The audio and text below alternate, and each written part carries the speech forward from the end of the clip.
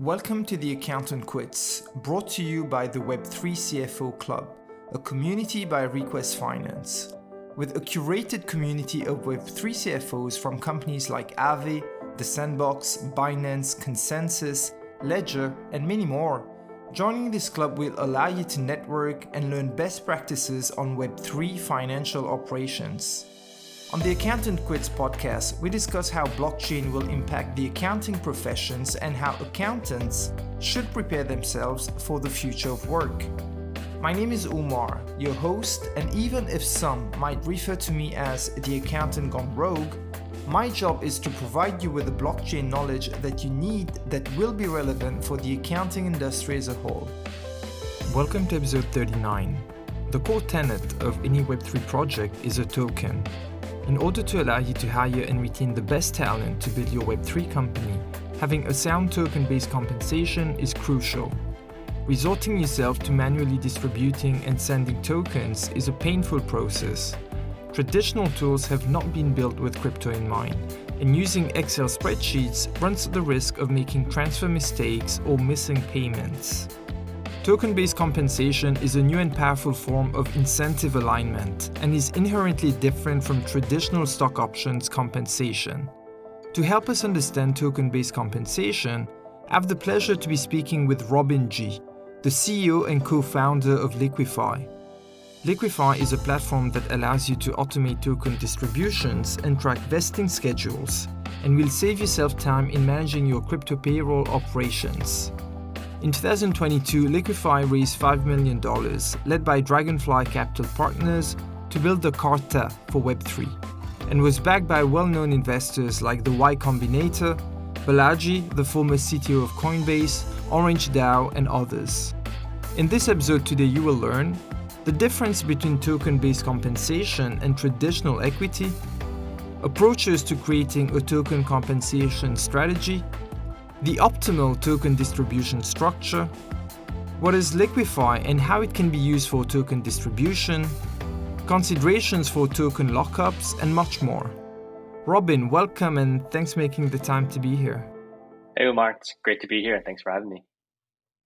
To start, could you share with us a little bit more about your background, how you first became interested with blockchain, and the story that eventually led you to co-founding Liquifi? For sure. So let me first give you a quick high level of my career. When I first graduated, I entered the finance world through investment banking. And that's when I was exposed to just the broader side of trading stocks, companies IPOing, and just generally how to analyze financial statements. And so in the beginning of my career, I think I developed a strong fundamentals around understanding finance at large. Back then, Bitcoin was still a relatively young concept, and really the first time I heard about Bitcoin was my friend was like, hey, just throw some money at this, right? Like it's like cool to see this like fake digital money take off. And mistakenly at the time, I didn't really think of much of it. I was like, oh man, it's only a couple $100, but I'd rather, I don't know, buy myself a nice gift or something elsewhere. So ended up not buying it back then. And so I kind of kept an arm length towards blockchain because I was just really focused on my initial career and tech and just broadly everything outside of blockchain. It was really during like the ICO hype that I started to pay a lot more attention to it. And that's when, everybody was talking about Coinbase. It shot up to like number one in the App Store. And literally everybody was talking about Bitcoin and Ethereum. And in hindsight, it's kind of funny to think about. But back then I was like, wow, like decentralized Uber, like Facebook is not going to be like the king of all the data anymore, right? Everything's going to be decentralized and all these tokens make sense. And of course, I didn't make always like the best financial decisions, bought some tokens that aren't around today. But we live and learn. And I think for me, it was a great experience of like learning, okay, hey, like decentralized like computing platforms like Ethereum are super exciting. And there's probably going to be something here. But then, as you famously know, we went through that bear market. And again, I still kind of kept like an arm's length away from crypto and blockchains. But, just at a high level, use Coinbase, had some Bitcoin and Ethereum in my account. Where I really fell into it was around 2020 when I started hearing about it again, right? But this time was for a different reason. All of these like food tokens and protocols around where you could like lend money and borrow money and exchange money started popping up. And everybody was talking about, oh, like you got a yield farm. There's all these crazy APYs you can get if you just participate early. And so, yeah, again, like I really started to play around with like DeFi protocols, installed MetaMask and started to use these different apps. And I think the light bulb moment for me was when I saw like millions, like billions of dollars being moved on the blockchain. And I was like, holy crap, like there are real financial services. And this is not just like play money. They're like, this is real money that people are moving, putting at stake, no pun intended, right? Like actually like risking interacting with these like weird websites that I thought, wow, like financial services can actually be built in a digitally native way, in a way that doesn't require a middleman. And again, just like seeing the pure volume of dollars being moved was what sort of gave me the light bulb moment. And specifically around like the exchange of assets, where I was like, wow, any tokens can be traded. So anyone can literally make up any token and trade them without like needing permission. That's amazing. That's like the innovation of like Uniswap, as well as like just seeing what Aave and Compound were doing with just like, oh, you could lend money and earn some interest on some asset. Like, holy crap. Like I'm used to like the traditional banking business model where the bank takes like a huge spread of the borrow rate, right? Versus like the lending rate. So where am I going with this? Like, so that's when I was like, I felt this conviction of like, holy crap, this is going to be big. Like I want to get into crypto. And so my career went from working in investment banking, then I worked in like traditional tech and different startups, and then eventually pivoted to a crypto based startup called Ego. And then it was during my time at Eco where my co-founder and I stumbled on this problem. More specifically, I have to give a lot of credit to my co-founder, Oliver, who was working at Set Protocol at the time. And he came up with this brilliant idea of like, hey, like right now, we people get paid in tokens, but it's being managed through spreadsheets. There really isn't a good system. I'm used to coming from companies like Amazon or Google where your RSUs are available on etrade.com or something like that, right? And there was no equivalent portal for that. And we felt like, wow, like we're used to such luxuries from like the web to equity side, but that actually doesn't exist for tokens. And so he came up like famously with this quote, like, hey, why don't we build the Carta for crypto? And he took the first leap, ended up working on it, and then convinced me to join him. And I'm very grateful for that because, that's how we got started. Wow. I can relate to the mistake of buying a few tokens that don't exist anymore. I think we've all done that mistake. I'd like to start the episode today with comparing token based compensation versus traditional equity. So, if I'm someone working for a Web2 startup, I'd generally be offered compensation package with stock options. So these stock options will have a vesting period, a vesting schedule, and a cliff. For listeners who are tuning in today are not very familiar with these terms, a vesting period would be the time that I would be waiting to exercise my stock options, and which is actually an incentive for me to work longer at the company. And I'm more focused now on the long term growth of the company. If I'm working for a Web3 company and my compensation includes tokens instead of stock options, an understanding of how vesting works is always useful to have. Robin, could you walk us through the most notable differences between token based compensation and traditional equity? Yeah, for sure. I think there are several angles to answer this question. So let me try starting with the first, which is on like the actual utility or what you can do with the token. I would call equity a very specific asset that gives you rights to the underlying assets or liabilities of a company, right? So let's say we both have equity in a lemonade stand. If the lemonade, stand takes on some debt, that's shared between the equity holders. And if the lemonade stand accrues cash flows or revenue, that's also shared by the equity holders. It is a very specific definition and way of splitting up ownership of a company or an entity or organization. So that's the way I think about equity. Tokens can play a similar role, right? I think largely what we're seeing in this day and age is like a skeuomorphic application of tokens. And what I mean by that word is that it's very much like mirroring like sort of like a familiar way of doing things. And so tokens, I think people have traditionally thought of a way of splitting ownership of something. And that could be a protocol. It could be a company that's very similar to building a protocol. And there are a whole bunch of regulatory reasons on like what and what shouldn't be done. But at a high level, again, these tokens can be used to represent ownership in something. And what we've seen recently is that for me, I guess like tokens are like more like just digital assets that can do stuff. And right now, like the very most obvious use case is let's use this digital item to represent, one token or share or what like some percentage point of this thing that's being built. And so let's say there's 1 million tokens for the Uniswap protocol. I think it's more like 10 billion or something, but whatever the number is, right? Let's assume you have 1% of all the tokens. Then some people consider that of saying, hey, you own 1% of the governance tokens of Uniswap protocol. Therefore, like you own the governance rights of that. There are other protocols where you get some sort of like revenue share or capture of the fees that are generated. And so if you own 1% of the tokens, then you also get 1% of the revenue capture. And so it looks and smells somewhat or behaves somewhat similar to equity in a lot of ways, but I think that's only really scratching the surface of what it can do. I think tokens can also be used to represent things like credit or fees that you might want to pay. Like, for example, with Ethereum or Ether specifically, you don't own the Ethereum protocol, but like you earn yield for basically being a validator. You use it to pay for transaction fees. And so again, what I'm trying to paint here is that it can be used in a variety of ways. And like that's the clear difference for me between equity and token, even though we're still deciding what and how tokens can be used for. I'll pause there on the, I guess, high level differences between equity and tokens. And then secondly, I can talk about how compensation is structured and the differences between the two. Yeah. So coming to token compensation strategy, Mm-hmm. that's no easy task for Web3 founders and investors today, given that we have to take into consideration token liquidity and the volatility in crypto markets. So, as a company, founders want to be providing their employees and contributors with a fair compensation package. I mentioned volatility. If my token compensation plan is market based, that would mean someone could earn way more or way less than me. That might not be Mm-hmm. something ideal, and it could create frustration between team members. On Liquifi's blog page, this great article titled The Comprehensive Guide to Token Compensation. Could you walk us through the different approaches available to designing token compensation plan? Yeah. So I wouldn't like, let's first start off like with the why, right? And so when you think about traditional equity compensation, there's two types, right? There's private company stock, right? So you're at a startup that hasn't gone public yet. You own shares or typically stock options in the startup itself. And then there's like public company compensation. So there's like, from Amazon, Google, you get the actual shares, which are publicly tradable on the stock exchange. And in the latter case, I would argue it's because it's more liquid because you can sell it more easily.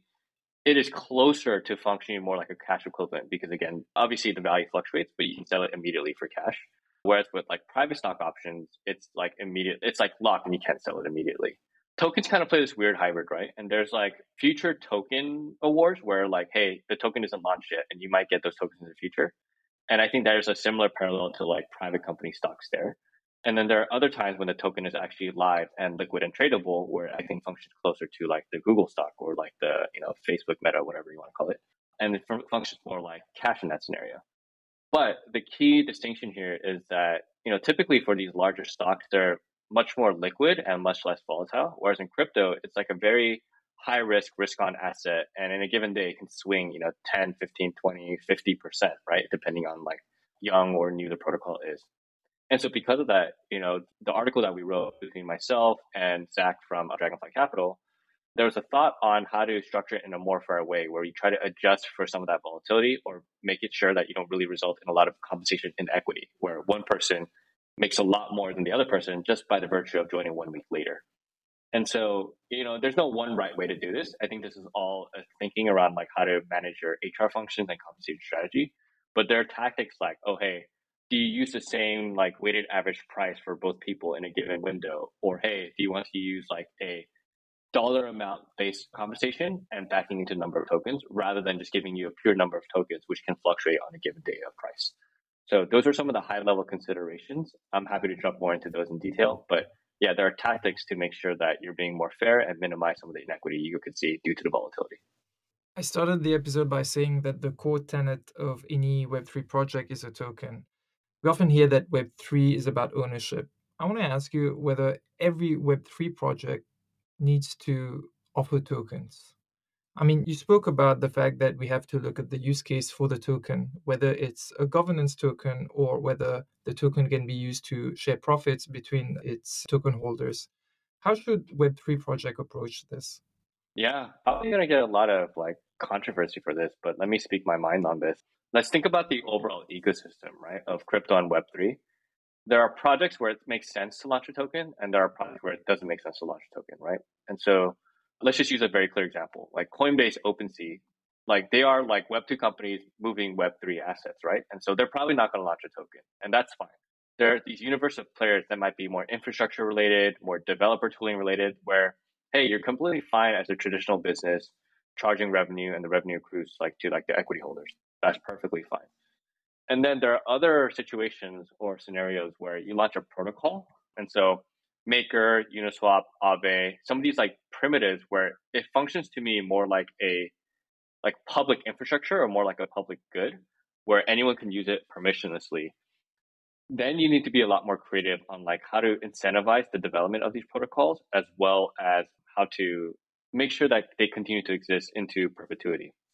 One of the bigger questions that the industry is debating is, hey, does the traditional VC backed model work where VCs initially fund a startup, they pull it with initial capital, they get ownership of it, and over time they launch a product that then, becomes self-sustaining?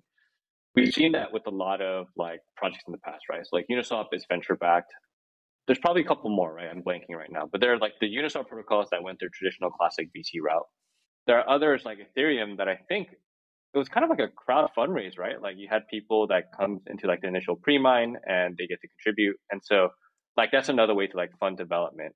Ethereum now is more like a public good where really nobody owns it, right? It's like pretty decentralized at this point. And so how is that possible? I think it made sense in the context of Ethereum to launch a token because that's how they not only raised the initial capital, but they also fund the development. And at this point, it's gotten to a place where it's sustainable with encouraging people to contribute via like the Ethereum Foundation.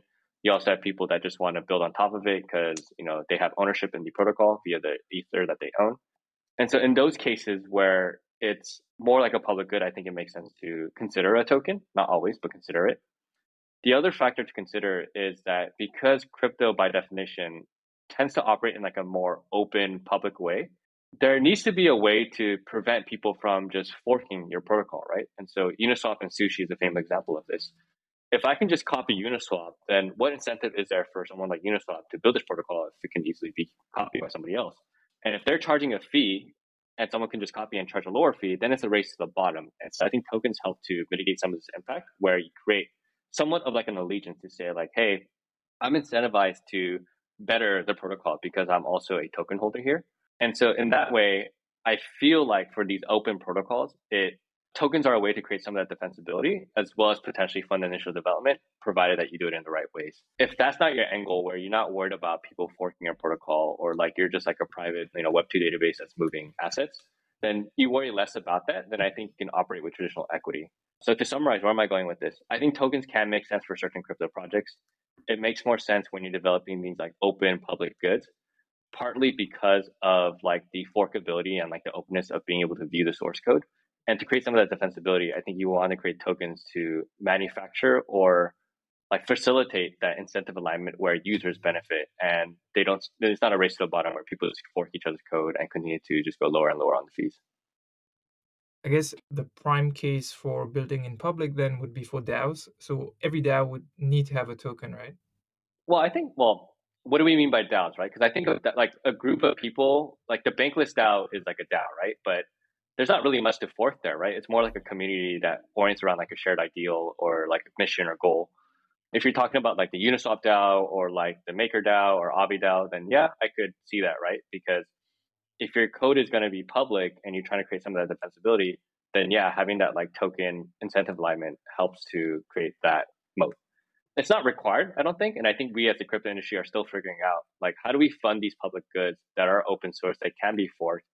But at the same time, like if it's so easy to copy and my work is going to easily get stolen, I'm not going to want to build it, right? And so there's sort of like this identity or I guess like tactics that we need to figure out as an industry. And because it's still so early and young, I think we're still reasoning through that right now.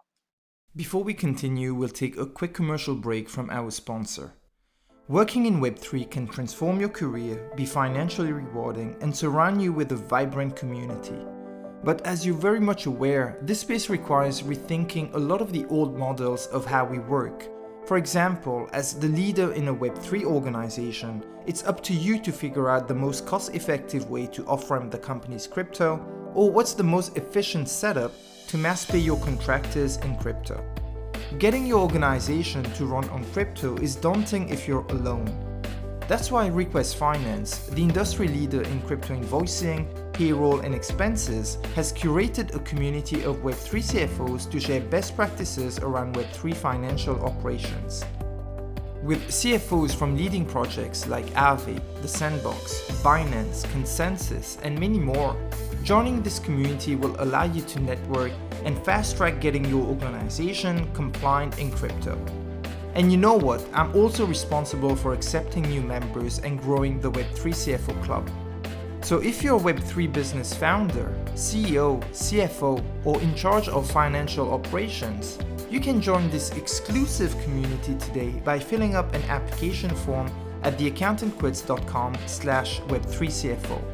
Subject to a screening check, you will then start interacting with high-profile Web3 CFOs, get access to members-only benefits like webinars, resources, and invitations to physical meetups. Join the club today and let's win Web3 financial operations together. In preparing this episode, I came across an article co-authored by Cooper Turley and Lauren, maybe I'll mispronounce this, Stefanian, called the Optimal Token Vesting Schedule, whereby they define the optimal vesting structure as one that produces, and I'll quote it, the least negative impact on token price upon each vesting dates and the lowest token volatility over the course of the vesting period. Now, not all Web3 projects are alike in their involvement around from the community and their level of decentralization. However, what's always crucial is hiring the right core team. So for Web3 business founders and CFOs working on implementing an optimal vesting structure, would there be a general benchmark they could use to allocate tokens to the team, the investors, and treasury?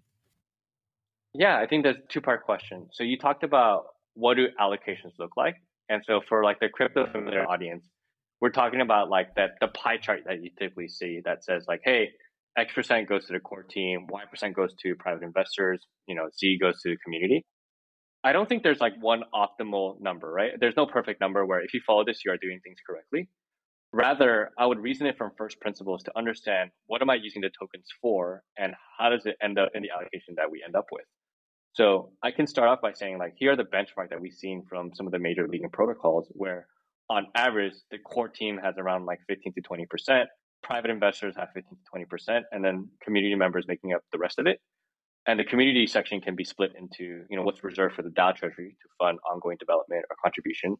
There's also what I call like marketing expenses. And that's like a broad category of, hey, I want to incentivize you to use a protocol, right? So for gaming, that's acquiring initial users. That's potentially creating like APY or like yield for like staking. So you get more people to put their tokens up for liquidity. Just generally, you just want people using your protocol. And it's like, how do I solve the cold start problem, right? Where like the chicken came before the egg or the egg came before the chicken. So those are like the general benchmarks. But I think it's almost the wrong approach to say, oh, just because, some project use 50%, I'm going to copy that. Rather, I would reason it from first principles again. Let's start with each of the breakdowns. I would argue that there's some portion you want to reserve to the community, right? Because if it's 100% owned by the team and 0% owned by the community, then what's the point of a token at that point, right? It's really more like equity. And so 100% for the team and 0% for the community doesn't matter. Obviously, let's take the other side of the extreme where you give 100% to the community and 0% for the core team.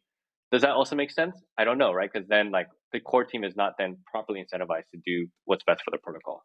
So there's some middle ground or number that makes sense. And I think every project has to figure it out on their own. Taking aside like decentralization scores or like the risk of like regulatory like compliance on like what number is correct, I think generally you want to reserve some healthy amount for the team. Now I'm trying to back off towards, let's call it this community bucket next. If you give too little to the community, then you're not going to get enough like decentralized ownership. If you give too little to community, that might mean that you're under like spending on your marketing side, right? It's almost like you need to build like the initial network effects before it becomes self-sustaining. But if you overspend, right, that's potentially wasting a lot of the token assets that could be saved for the DAO treasury or for the core team. And so again, like I think the smartest crypto founders are trying to like maximize what I call like the acquisition spend, which is your tokens, versus the engagement or lifetime value of, engagement that you get from a given customer. So almost like akin to traditional advertising, there's like this lifetime value versus customer acquisition cost. You're trying to maximize that as much as possible, right? And so you want to get the most number of users for the fewest amount of dilution as possible. So that's the way I would think about it. And you have to be really smart about that.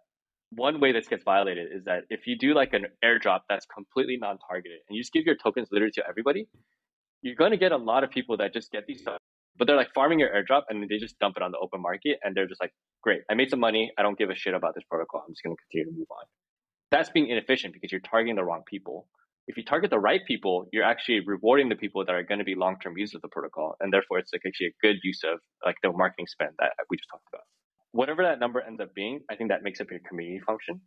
I'll pause there. Any questions on that before I move on to the investor side next? I think that part's clear.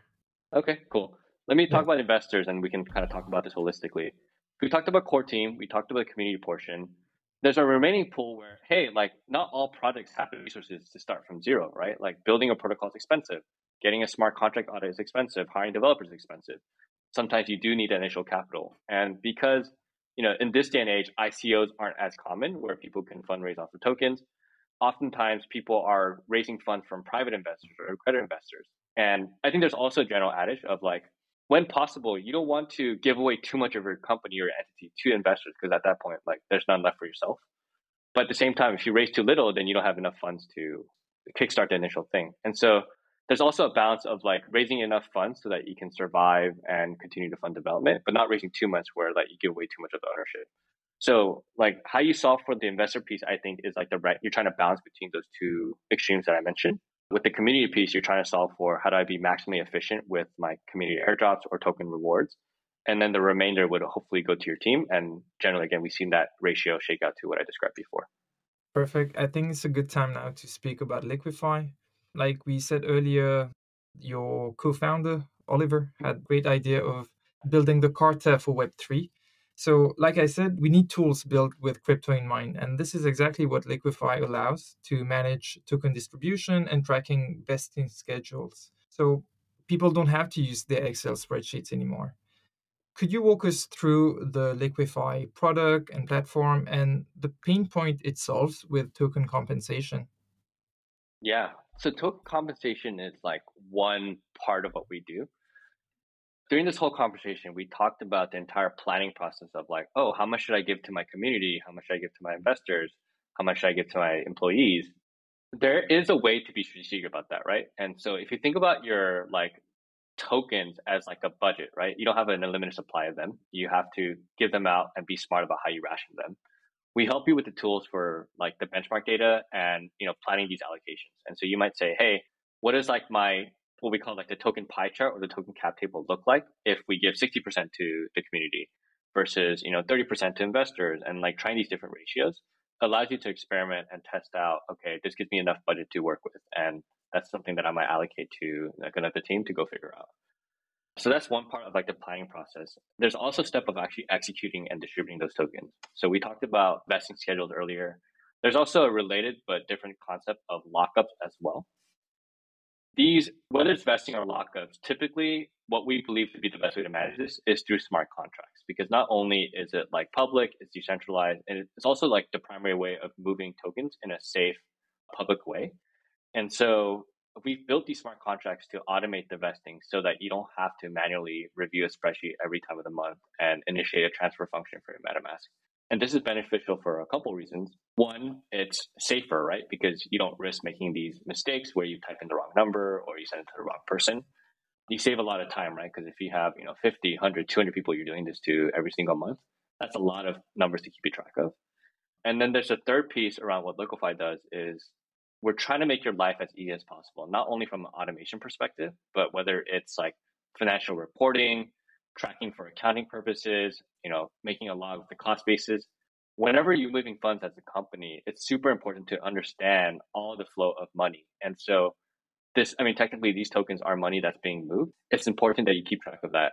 And that includes the financial reporting side. That also includes like the payroll tax side.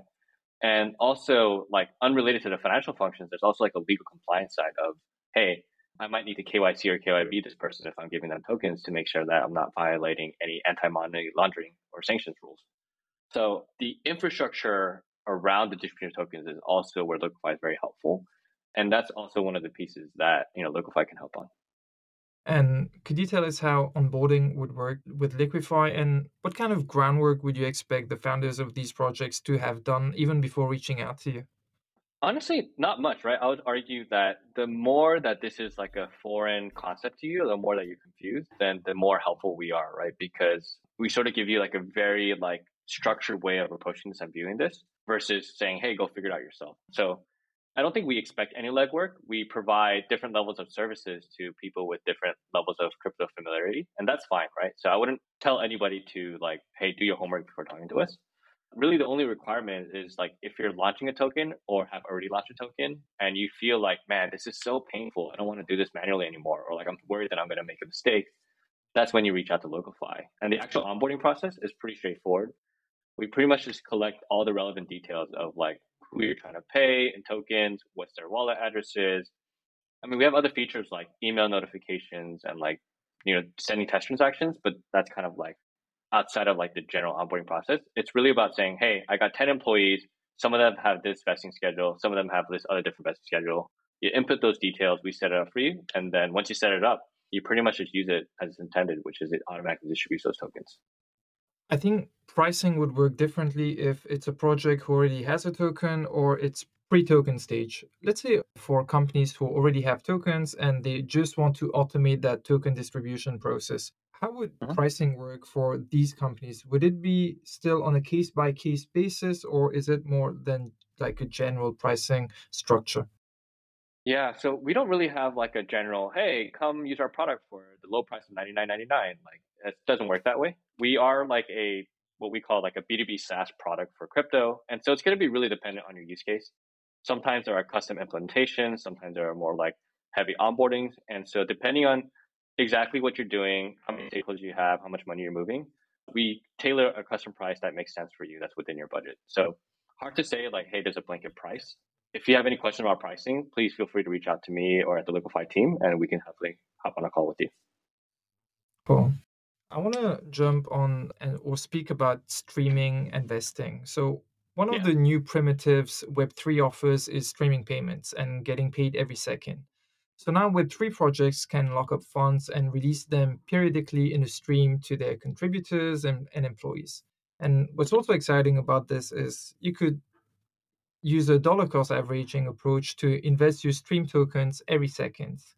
I want to ask you, how do you see the potential for streaming to work in conjunction with vesting, and how should Web3 teams approach this today? Yeah. So let's talk about what each of these are, because I think there's some overlap and they're also different in some ways. Both streaming and vesting deal with, hey, there's a certain time period, and within that time period, you get some sort of rate of tokens that initially start locked and then unlock or get released to you, right? For streaming specifically, it's done on like a block by block basis, right? So every second or whatever, every 13 seconds, you get some fractional that's released to you. I would argue like every second vesting kind of streaming, yeah, right? Like functionally, it performs very similarly, right? So I think we're just talking definitions at this point. So I guess I don't see streaming and vesting as like different. I see streaming as a subset of vesting, where it's on a much more micro time interval, whereas vesting was traditionally thought of as in the time period of months, years, sometimes weeks, sometimes days, right? What both of these primitives unlock specific for crypto is that you're basically creating like almost like, I hate to use this word, but like a stream of cash flows, right? Like this is all like an annuity, or it's like a thing that continues to like send money at some given rate. I think what people in this industry are starting to think about is how can you potentially trade some of these assets, right? And so liquid staking derivatives is like a kind of related example, right? Like you have Ether, then you have staked Ether, and then you have like wrap stake Ether where you can like basically, move those around. I think there's a similar parallel in the future of like getting these streams, wrapping them and representing them as either a token or an NFT, and then moving those around, right? So for example, I don't know if this makes sense, but like let's assume that I pay Umar like $10 every day for the next month. In theory, you could sell that to somebody else, right? There's like if you net present value that, there's some dollar value to that stream.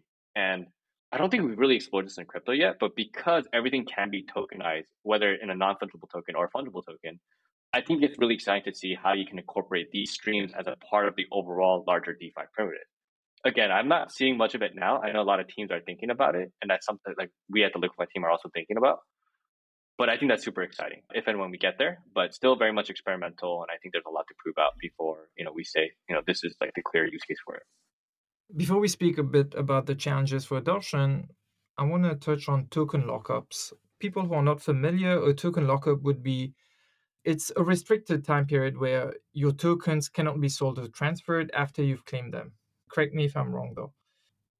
No, I'm being very, very like pedantic. Is that the right word? Like pedantic with definitions. Like you don't have to claim them for that to be a lockup, right? So for example, let's assume I gave Umar 100 tokens, 50 he claimed, 50 he didn't claim. You can still have like a global lockup that surrounds these 100 tokens that can't be sold or transferred. That's a very, very minor definition. I'm being maybe overly critical. I want to ask you, have you seen Web3 projects address, or how have you seen Web3 projects address token lockups to manage their token performance as these projects now are scaling? We're still very early Yeah. in crypto, and many of these crypto projects still have their core team working together. But how have you seen them addressing token lockup?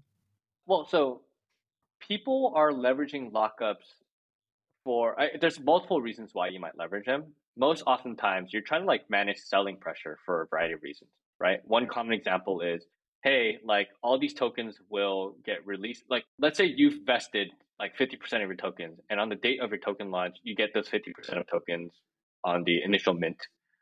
A lot of times projects are like, hey, because so many people are getting their tokens all at once, we don't want everybody to sell at once at the same time. And so I might enforce like a lockup period so that we could smooth out some of the selling period. So you can say, for example, hey, instead of initially, on the first day, anyone can sell it, you're going to make sure that insiders, like the team members or investors, has to at least hold for 1 year. And that does a couple of things, right? One, it prevents the price from toking on the first day. Not guaranteed, but it helps to like mitigate some of that impact. Two, it creates this incentive of like, hey, if I can't sell these tokens for 1 year, my incentive is to basically increase the value of the tokens, right? I don't want to decrease the value.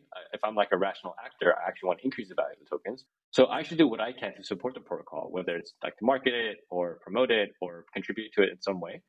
And so lockups have this added benefit of creating like a stronger incentive alignment for the token holders. There might be also like regulatory reasons why you want to restrict trading periods, and that's like a whole nother conversation that I'm not equipped to talk about. But like there are products for compliance reasons they might enforce a lockup as well. Moving on to the challenges that you guys are facing for adoption, what would you say today are some of those biggest challenges faced by Liquify, both in terms of regulation, education, or communication? Yeah, I would say like the industry is still so early. A lot of times, we're still in this day and age where people are still figuring out like what to do with tokens, how to use tokens. And so we do our part to try to like educate people on what we know, like, hey, here's how you manage the operations of the token. But that doesn't even get into like how should tokens be used in the first place and how to do it so in a compliant way, especially for like US based protocols or companies. With regulatory, like what I call like the lack of regulatory clarity, I think it's both an opportunity as well as a potential headwind for Liquify, where like, hey, it might make blockchain tokens more challenging, but at the same time, if it's more painful or more difficult to do it, maybe that's an opportunity for us to help with some of the challenges there. So I would say again, like the overall summary of like what Liquify is struggling with is not really like, hey, like how to manage your tokens, but more so how does the broader industry think about tokens? What is the perception of it? What's like an actual consumer use case that makes sense? And I think we're still figuring it out. And that's okay. We're like in an early stage where this is all still very experimental. And, we're not trying to optimize for like, being a massive business today, but we want to optimize for being a massive business in 3 to 5 years as more use cases are tested and figured out. It's, it's building towards that future where we think it's going to head. Yeah, I completely agree with you that I see it as an opportunity that actually Liquify is trailblazing this path for the rest of us on how do we manage token distribution. And it's very early, but if the future is tokenized, Liquify for me will play a key role in that in crypto payroll. Moving on to, so we spoke about the challenges for adoption. Could you share some of the upcoming features or milestone that Liquify has for this year? Yeah. So for this year, I think it's just doubling down on what's worked. So I would say, we've been around for like a little over a year now. And in our first year was really tackling that first problem that Oliver, discovered when he was, first working on this, which was, hey, as an employee, how do I manage my tokens? How do I get this great experience that I'm used to in Web 2 where I have this portal that takes care of everything for me for my stock options and for equity? And so it's continued to double down on that. I would argue it's just we just have so much to build. Like we got our first start and we have, I think, the basic core. We have our smart contracts, we have the UI, we have the GUI that you can use to set up token plans. It's just continue to refine that because, our product definitely needs improvement. It's not perfect. We're continuing to add new features and listen to our customers. And the spending time with our customers is where we want to spend most of our time. Like they're going to have feature requests saying, hey, I need ABC custom thing, or this quite doesn't make sense to me. So just doubling down on that. Broadly, like in our feature roadmap, we service any companies that's preparing for a token launch or have already launched a token, and doubling down on the compliance side, whether it's legal, financial reporting, or taxes. And so any features that help in those avenues is where we're going to spend our time in the rest of this year. Perfect. Robin, we are coming to the end of the episode today. Has there been anything else that maybe we didn't touch on that you'd like to share with our listeners? Anything we didn't touch on? I mean, there's just so much, right? But I would argue, I think it's good for at a high level for your audience to, hey, understand that launching a crypto business can be challenging, but there are going to be innovations to help make it a lot easier. We hope that we could play a small part in that, where we don't have to take care of a lot of these internal administrative functions, and you could really just focus on the core innovation. What's exciting about, I guess the personal mission that I get really excited about is there's a lot of infrastructure that's being built, and we're still thinking about some of the scaling block space challenges at the L1 or L2 level. But over time, we need more and more people to innovate at the application level to make something that people actually need or want. And whether that's making fun games or useful tools or unlocking financial services, these are all things that I think people need to build. And so if we can play a small part in helping you be more efficient in building those things, I think that's great. And so please keep that in mind that, hey, we're depending on everybody to innovate at the application level. It doesn't make sense for you to just focus on anything else that distracts you from that goal. And so hopefully we can help with that. Perfect. Before we go, there's a last question that I usually ask my guests is, do you have a quote or a maxim that you live by? Quote or maxim that I live by?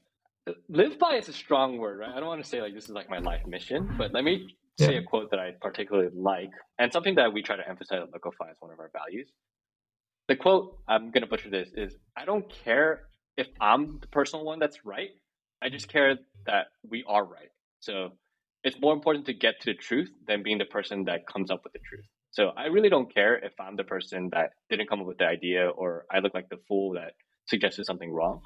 I'm more happier, or I'm much more excited when we get to the right answer. And that's all I care about. So that manifests itself in work and our culture of having a low ego, but hopefully in life of just being open-minded, listening to other people, not always assuming that you're correct, and approaching a conversation with a desire to learn rather than a desire to be right.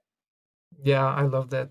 And I think that's a fundamental value to have if you're working with a team. It reminds me of something of another one called, if you want to go fast, go alone, but if you want to go far, go together. It's among those same lines. Yeah, love it. Robin, thanks a lot for coming today. I personally learned a ton preparing this episode on token-based compensation. It was a subject that we had not yet addressed on the podcast, and I'm so happy that I got to speak to you about it. Before we go, if people want to learn more about Liquifi, or if people want to reach out to you, what's the best way to do so? Yeah, so you can learn more about Liquifi by going to our website. That's www.liquifi.finance. That's spelled LIQUIFI.finance, FINANC. You can also follow us on Twitter. You can follow me at Robin David G, ROBINDAVADJI, or Liquifi_finance at Twitter. We post a lot of content around tokens, token operations, token compliance, etc. So definitely that's one of the best places to follow us. Perfect. Well, thanks a lot for coming in today, Robin, and we'll speak soon. All right. Thanks so much, Mark. It's great to be here.